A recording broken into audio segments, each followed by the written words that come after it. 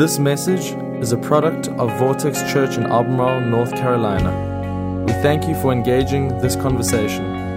Messages like this one are great resources to help us grow, but they cannot replace being a part of a local church.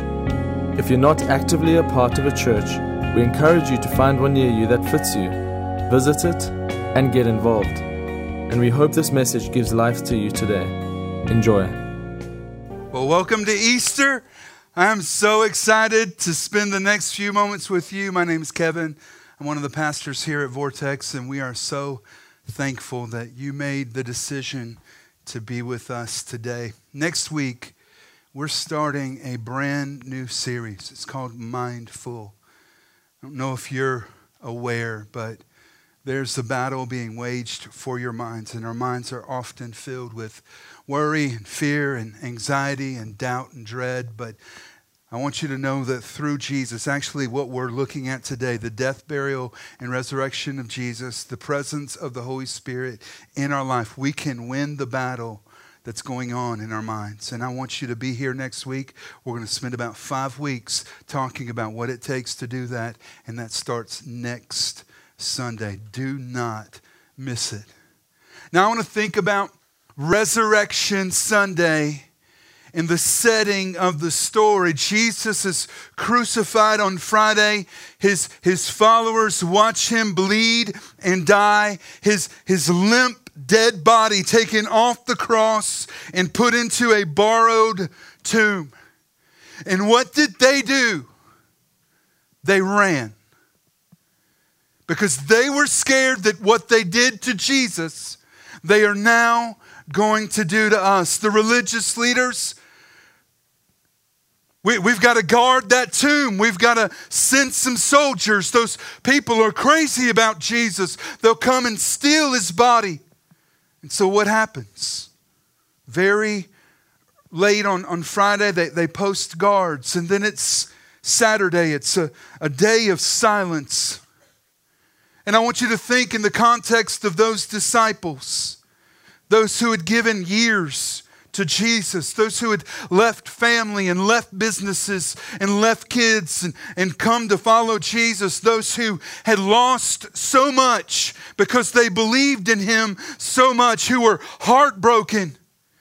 I want some of y'all to hear this today, that sometimes God gets quiet, and that doesn't mean that he's done working. Because that's not the end of the story. You can try to understand how things look, or you can try to understand how things are, but they are rarely as they seem. See, there's a big difference between how things are and how they look. And that plays out early on resurrection morning. Luke 24 records in the very first verse that on the first day of the week, very early in the morning, the women took the spices they had prepared and went to the tomb. Now, just to press pause and explain someday. First day of the week, that means it's Sunday. If you look at their calendars and our calendars, the week starts on a Sunday. That's when it starts. So the first day indicates that it was Sunday. And y'all might be saying, well, it doesn't seem like 3 days from Saturday to Sunday. Let me explain it. In the first century, they counted for an event. They counted a day as long as there was daylight. Jesus died at 3 p.m. on Friday afternoon. He's in the tomb before the sun goes down. Daylight, day 1. The sun comes up on Saturday, day 2. The sun comes up early Sunday morning, day 3. And they show up because they were in such a hurry to get him into the tomb. They show up with spices to prepare his body ceremonially for burial. But they found the stone was rolled away. And when they entered it, they did not find the body of the Lord Jesus. His body is gone. How does this look? Now, we read this a lot of times from our perspective. What were they thinking when they walked in there? Who stole his body? What happened to this? Where are the guards? Why weren't they taking care of him? What's happened to this? And while they were wondering it, Luke records this, While they were wondering about this, suddenly 2 men in clothes that gleamed like lightning stood beside them, beside the women. And in their fright, the women bowed down with their faces to the ground. But the man said to them, "Why do you look for the living among the dead?" Now, to be honest with you, that should be pretty clear at that point. But it wasn't. As a matter of fact, they leave and they go back to the disciples. Now look at what happens in verse 9. Then they came back from the tomb and they told all these things to the 11. Why are there 11 instead of 12? That's because after Jesus was crucified, Judas, who betrayed him, killed himself. Now there are 11, okay? But notice they did not believe the women because their words seemed like nonsense. Sometimes, guys, you need to believe the women, okay? All right? And what happens now, they're holed up in a safe house. They're afraid. Who stole the body of Jesus? We got to go look and see what's happening. And John 20 records some of my favorite verses out of the story of the resurrection. They're all rushing back to the tomb, and John, who was one of Jesus' best friends, John records this in John 20, verses 3 and 4. And at that, Peter and the other disciple went out, headed to the tomb. The other disciple was John. Y'all don't think men are competitive? Look at this. The two were running together, but the other disciple outran Peter and got to the tomb first. John's like, listen, I beat him in a foot race, and everybody's going to know about it. So they all get to the tomb. The disciples, the followers of Jesus, the women, and they crowd around it and they inspect what's happening. And in verse 10, the Bible records that they all returned afraid. All of them. I'm not going to get through this without crying a lot. All of them except one. And John, in chapter 20, tells us a story that is so unique.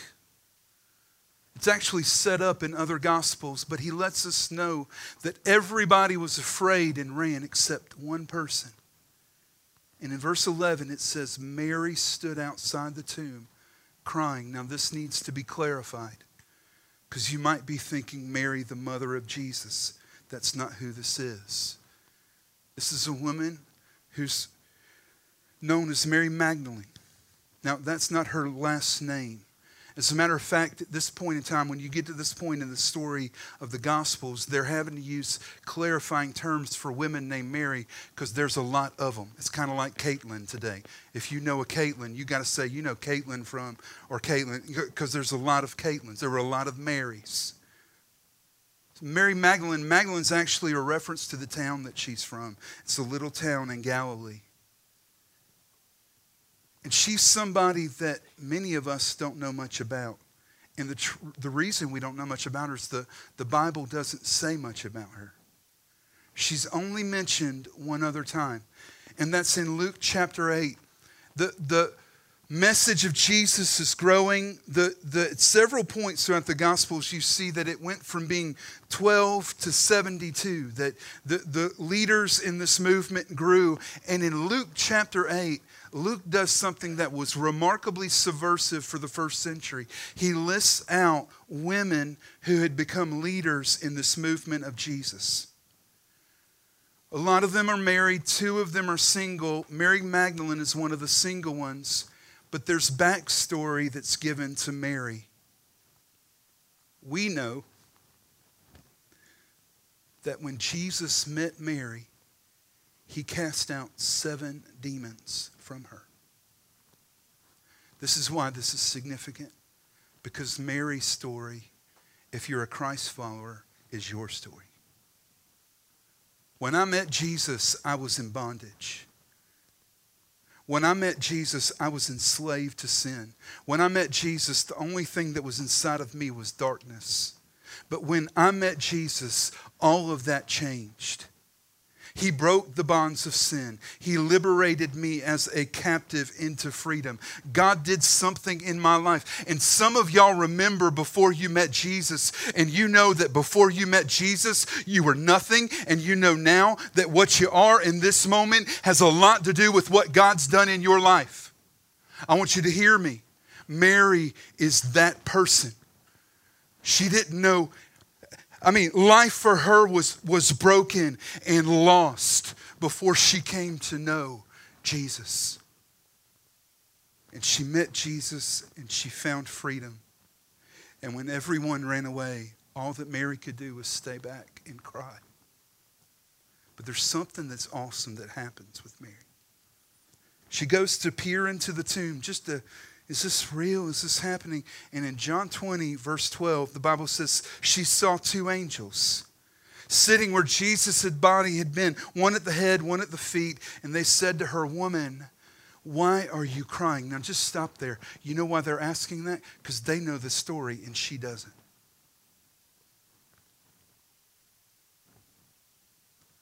Because they've taken away, notice what she says, "My Lord." They've taken away my Lord, and I don't know where they've put him. It's back to that. Things are not as they appear. What they've come to know and resolve in their heart that this moment means is not really what it means. She's still confused. And the next verse records this. Having said this, she turned around and saw Jesus standing there, but she did not know it was Jesus. Y'all listen to me. There are going to be some times in your life God's going to show up and it's not going to look like you thought it would. It's going to come in challenges, in conflict. And God has shown up in your life to do something in your life. And you're going to miss out on it if you think God's always obligated to you to show up the way you think he's supposed to look when he shows up in your life. This is the glorified Jesus post-resurrection. He doesn't look the same. She doesn't recognize him. Woman, notice this again. Why are you crying? Who is it that you're seeking? Supposing that he was the gardener, she replied, "Sir, if you've carried him away, tell me where you put him, and I'll take him away." It's as if she's saying, listen, all I wanted to do was say goodbye. That's it. He meant everything to me. I was lost. I was in bondage before I met him. I can't imagine my life without him. And then something happened. Look at this. In verse 16, Jesus said to her, he says one word, "Mary." He calls her name. And she knows it's him. And turning around, she said in Aramaic, "Rabboni," which means teacher. She recognizes him. And he sends her back. Go tell everybody what you've seen. 19 through 20 records something that happens later on the same day. We know that because of the textual evidence. Look at this. When it was evening on the first day of the week, same day, the disciples were gathered together. Now look, we see the state that they're in mentally. They're gathered together with the doors locked because they feared the Jews. What they did to Jesus, they're going to do to me. And Jesus came, he stood among them, and he said to them, "Peace be with you." Now sometimes we read the Bible and we don't read it as it's actually talking to us. Okay? They're in the safe house. All the doors are locked. And all of a sudden, there comes Jesus walking up in there. "Hey, everybody. How y'all doing?" The doors were locked. How'd you get in here? And the first thing he says is, if I'm in a safe house and the doors are locked, I'm hoping if somebody could somehow walk through the walls and come in and see me, I hope they said what Jesus said, "Peace be with you." Right? Because I need some peace in that moment. How'd you get in here? Verse 19, having said this, he showed them his hands and his side. So the disciples rejoiced when they saw the Lord. And Jesus said to them again, "Peace be with you." Now, it's so powerful. He said it twice. Why? Because they haven't had peace. And then he does something. He commissions them. "As the Father sent me, I also send you." And after saying this, look at this. He breathed on them, receive the Holy Spirit. I don't know if y'all know this today, but this is good news. This is good news. Out of the 200 plus world religions that populate countries and communities all over the world, there is but one that anchors its claim into a resurrection, and that is our faith in Jesus, who not only died for us on the cross, absorbing God's wrath and paying the penalty for sin, but is the God who came out of that grave alive. Sin defeated. Death is overthrown, and for too many of us, the message of Jesus stops at the cross. Oh, Jesus died for my sins. Yes, he did. But the gospel of Jesus culminates in the claims of the resurrection. That's why this moment, this day, this claim is paramount to our faith. And the thing about it is, the resurrection of Jesus is historically verifiable. Can I just walk you through that real quick? Jesus is believed to have been born around 3 AD. More than likely, he died 30 years later. That's the testimony of Scripture, which is going to put his death somewhere around 33 to 35 AD. The first written record that we have canonized in the Bible is the Gospel of Mark. It's short. It'll take you 45 minutes to read it. Half of the Gospel of Mark is devoted to the passion narrative, the death, burial, and resurrection of Jesus. When was it written? It was written around 60 AD. It's roughly 30 years later. The Gospel of Mark was so widely circulated, we have copies of it from the first century all around the Mediterranean rim.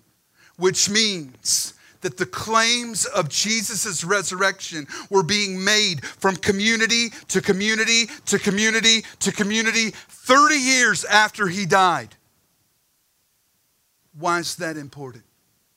Because 30 years is within the span of a lifetime. And if it wasn't true, there were people around that could have stood up and go, huh? Y'all saying what? No, he didn't. Come over here. I'll show you where it's buried. I saw it happen. You can't change the narrative on people who lived through something. 30 years ago. Okay? Some of y'all weren't alive. It's okay. Forgive me for what I'm about to do. Okay? I'm going to date myself a little bit for those of y'all who are a little older than me. 30 years ago, 1992. In April, 4 police officers in LA are put on trial for beating Rodney King. They are acquitted on April 9th, and LA erupts in riots. I watched it happen live on TV. Watched it happen. Saw helicopter footage of what was happening in the streets as it was happening. You're not going to tell me that it didn't happen. I saw it. I lived through that time. Later on that year, November the 3rd, now, this is not a political thing. This is we're talking about historical events. Bill Clinton was elected. He was elected Al Gore's vice president. I mean, if you tried to tell me that Bill Clinton was never, ever, ever a president, we'd have a pretty big argument about it. I lived through it. I saw it happen. Some of y'all are like, who's Bill Clinton? Y'all are like 25 years old. I'm sorry. If you're 25 years old, you're not even know what I'm about to talk about at all right now. In 1992, it was the first time ever that CDs surpassed cassettes as the primary means that music was sold. Y'all remember that mess? Y'all need a number 2 pencil to fix that. You know what I'm talking about? Some of y'all are going, what's a CD? Oh, 30 years. That's the time span between Jesus' death and the Gospel of Mark. You're not going to argue that. This is something that so much in the first century historically bears witness to it, that many historians who not even believers have said that the resurrection of Jesus is almost a verifiable historical fact. and it means something to you today. It's not just history. It's not just a fable made up by a bunch of religious people. It's actually good news. So I want to share two things just real quickly. That if you'll receive this stuff today, it'll reshape the way you think about this world. And the first thing is this. The resurrection invites us to a different kind of hope. I need a different kind of hope than the hope that this world sells. The hope of this world is anchored into circumstances. I mean, I've heard parents say, God, I hope my kids get into that school, because if kids can make it into that school, they can get a good job, or they'll make their way into a good college. As if God needs your kid to go to that school to do what God's called him to do. Man, I just hope I can get buddy-buddy with the boss at work because there's a promotion that's coming up, and if I could get that, that would change my life. As if God needs you to be friends with your boss to do what he wants you to do in life. Man, I really need to save a little. If I could just get this much money in the bank account, and then I'd finally be safe and secure. As if your security is anchored in some number in a bank somewhere. I don't want that kind of hope. I want a different kind of hope. And the Bible talks about that through one of Jesus' best friends, Peter. The one who, while he was being crucified, denied him, but after the resurrection, encountered the Holy Spirit, had his life changed. The day the Holy Spirit falls, he walks out onto the temple front steps, preaches a message, and 3,000 people with no sound system, worship band, or lights. 3,000 people come to Jesus that day. And from that point on, there's no moving back for Peter. This is what he said in that letter, 1 Peter chapter 1. Praise be to the God and Father of our Lord Jesus Christ, who in his great mercy, he has given us new birth into a living hope through the resurrection of Jesus from the dead, and an inheritance that can never perish, spoil, or fade. Now, that's important to look at, because a lot of the times when we find our hope in worldly things, what's going to happen is your hope is going to perish, it's going to spoil, and it's going to fade. I don't want you to have that kind of hope. Peter's talking about a hope here that's alive. It's alive because Jesus is alive. But the invitation to hope implies the presence of a problem. We love to talk about hope, but we don't talk about what it means. If everything was right, you don't need hope. If everything was perfect, you wouldn't need hope. But hope implies a problem. What's the problem? What's the problem? Here's the problem. The problem is that we're not in heaven yet.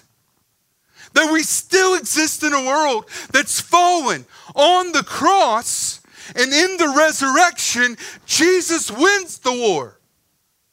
But we're still in the battle. We know who's won the war. We see it. This is the message of Easter. Jesus overcame sin, death, and the grave. He has triumphed over it. But here we find ourselves still in the battle. That's why this next series that we're going to do starting next week is so important. Y'all need to listen to me. He's already given you everything you need to win. Everything you need to win the battle in your mind, God has already purchased it when Jesus died on the cross, and he's given it to us through the power of the Holy Spirit. You need to figure out how to fight back. And for the next 5 weeks, we're going to talk about it. But I want you to think about the hope that we have. Our hope is not circumstantial. It's not anchored in what's going on around us. My hope is not in who's in the White House. My hope is not in how much money I have in the bank. My hope is alive. My hope is alive because Jesus is alive. And as long as Jesus, who was absolutely, completely dead, has come back to life and now lives reigning over this world, as long as Jesus is alive, I have hope that's alive. So parents, y'all listen to me. You might be looking over the lives of your kids and you might feel a little worried about it. Because what you see, you see them making bad decisions. There's been some parents here today, and I know that they're dealing with kids that right now are in active addiction. Kids who have moved out to do things that you never wanted them to do. You never dreamed that this would be their story. Right now, you look at it and it feels dead. Y'all listen to me. Your hope is not dead. Your hope is alive. You might not know how it's all going to work out, but give them to God. Trust them in the hands of God. And if it's in the hands of God, it might appear to be dead, but you don't know how things really are, because God can take those things that are dead and bring them back to life. Our hope is alive. You might be in here today with some stuff going on in your marriage. Sin that's crept in. Brokenness, lostness, and you're looking over the context of your marriage and you're saying, it just feels dead to me. There was a time it felt alive, but right now it just feels dead. I don't know how it's ever going to recover. Y'all need to listen to me. If Jesus came back from the dead, there is nothing that exists outside of that power. God is able, through the hope that we have in Him, to bring that which is dead back to life. You might even be here today and the doctor said it's not going to go well. This is terminal. The end result in this is going to lead to death. Y'all listen to me. The final testimony is left in the hands of the one who overcame death. Our hope is alive. And because of the resurrection, we've been invited into a different kind of hope.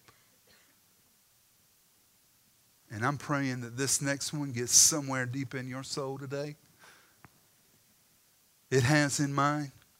Over the last 6 months, what I'm about to share with you, and I have taught all the way up to this year, I am praying that the tumblers all align, that it all clicks, that it finally makes sense for you, because the resurrection invites us to live through a different kind of power.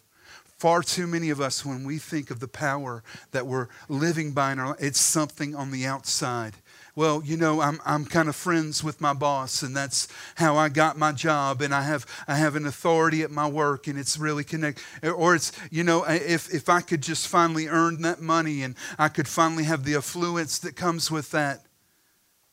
Even in our relationship with God, I just need to see you. I need to see you heal them. I need to see you get the right person in the White House. I want you to hear this. There is something that happened because of the resurrection that is far beyond what happens on the outside. Colossians chapter 1, verse 27. God did all this because He wanted you Gentiles, we're Gentiles, unless you have Jewish ancestry, we're a Gentile. I wanted you Gentiles to understand His wonderful and glorious mystery. And the mystery is that Christ lives in you. And He is your hope in sharing in God's glory. I don't know if you know the story, but when Adam and Eve were perfect and without sin in the garden every day, God came and walked with them. But leave it to the loving God of the universe to, after our fall and walking away from Him in right relationship and sin, to come closer than just walking with me. Now it's God in me. Christ in me. For somebody who chooses Jesus, God is no longer an impersonal God at work in the world. For a Christ follower, God is personal and alive on the inside.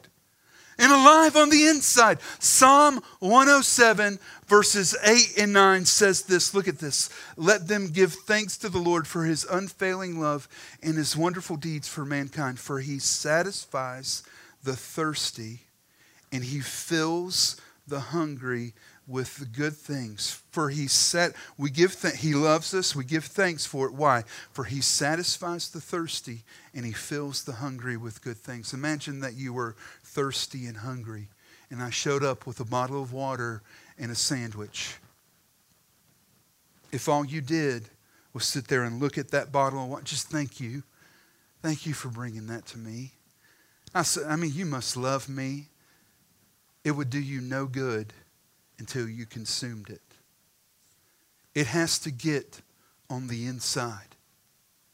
And the only way that water will quench your thirst is if you drink it. The only way that sandwich will satisfy your hunger is if you eat it. It's got to go from the outside to the inside. And some of y'all need to recognize that for your life and your relationship with God, God has to move from being a God that's at work in the world to being a personal relationship that I have. God's no longer God of my mom and my dad, but he's my God. He's personal to me. This is something that matters to me. The Bible is just not some historical book. This is personal to me. God matters to me because he's done something. God will never satisfy you if he's just on the outside. Only God on the inside can satisfy you. This is why God sent the Holy Spirit. Jesus on the cross releases his Spirit. The veil is torn. Tombs empty. And in this day, we're asked to be filled with the Spirit because only the God that's alive on the inside can satisfy me. Look at what Romans 8 says. Christ lives in you. So you are alive.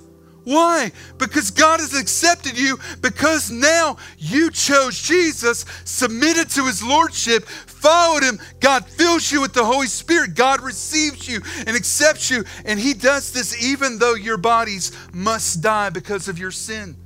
There's a life. I'm not just alive in my body. I'm alive eternally. This is not just something that's going to end when this body ends. There's an end to this body. But the sentence of my life is not at death, a period. It's a comma because I've chosen Jesus and the Spirit of God is alive on the inside. And I'm praying when I read this next verse that some of y'all will see how significant this is for you. Because for 3 months, I've been teaching about the power of the Holy Spirit and God's desire for you to have a relationship with him. And I want you to see what chapter 8, verse 11 says. Right after that, it says, the Spirit of God, the Holy Spirit, who raised Jesus from the dead, lives in you. And just as God raised Christ Jesus from the dead, he will give life to your mortal bodies in the same Spirit, by the same Spirit living within you. You might say, listen, my marriage feels dead, but it's the same Holy Spirit that raised Jesus from the dead that's living in you. You don't have to live with it that way. You might say, my emotions feel dead, but it's the same Holy Spirit that raised Jesus from the dead. And you don't have to live with that kind of death. The same Spirit that raised Jesus from the dead now lives in you. The Holy Spirit that raised Jesus from the dead can live within you. And he can bring to life all that's dead on the inside. So it bears asking this question. What's dead? What's dead?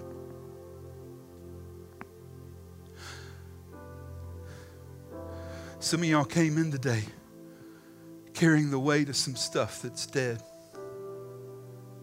A friendship that you lost. It might be a relationship with a child or with a parent. It might be your marriage. Might be your finances right now. And I need to say this because the seasons that we've walked out of into this moment, you might have come in today and the emotional state on the inside feels dead. You feel filled with fear and anxiety and worry. The Bible says that God's love and fear do not coexist, that His love casts out all fear. What's dead?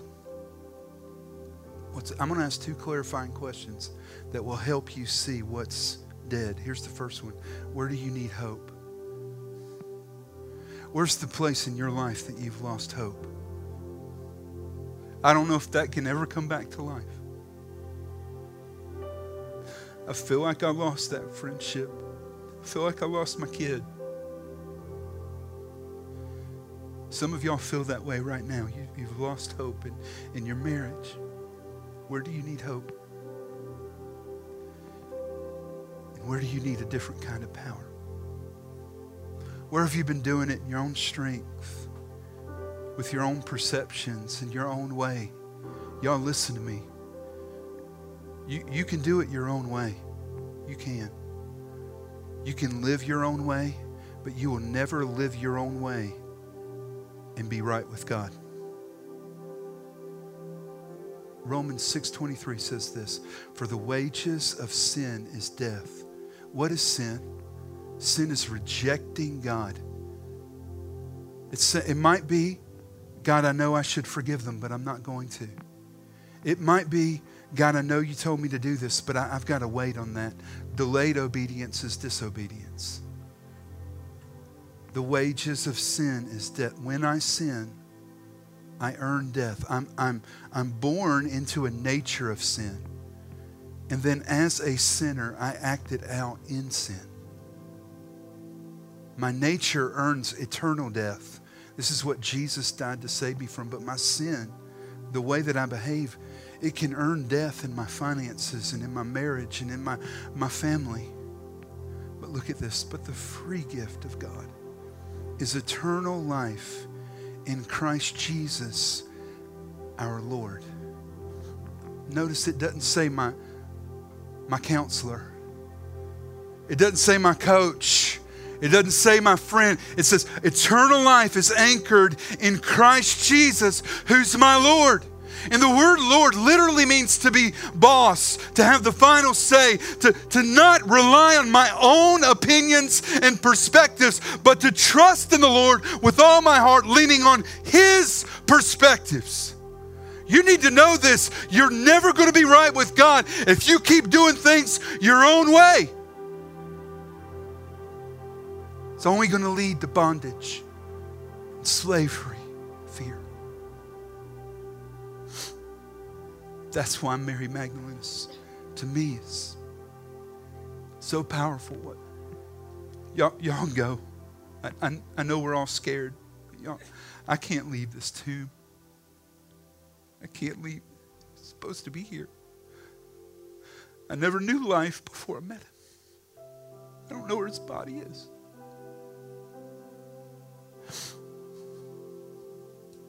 And what did she say? Where have you taken my Lord?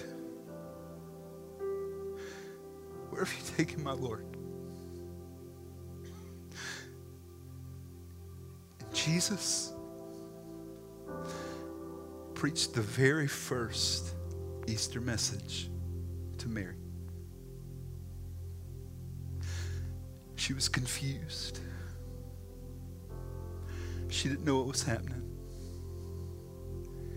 And he called her name. And that was all he had to say.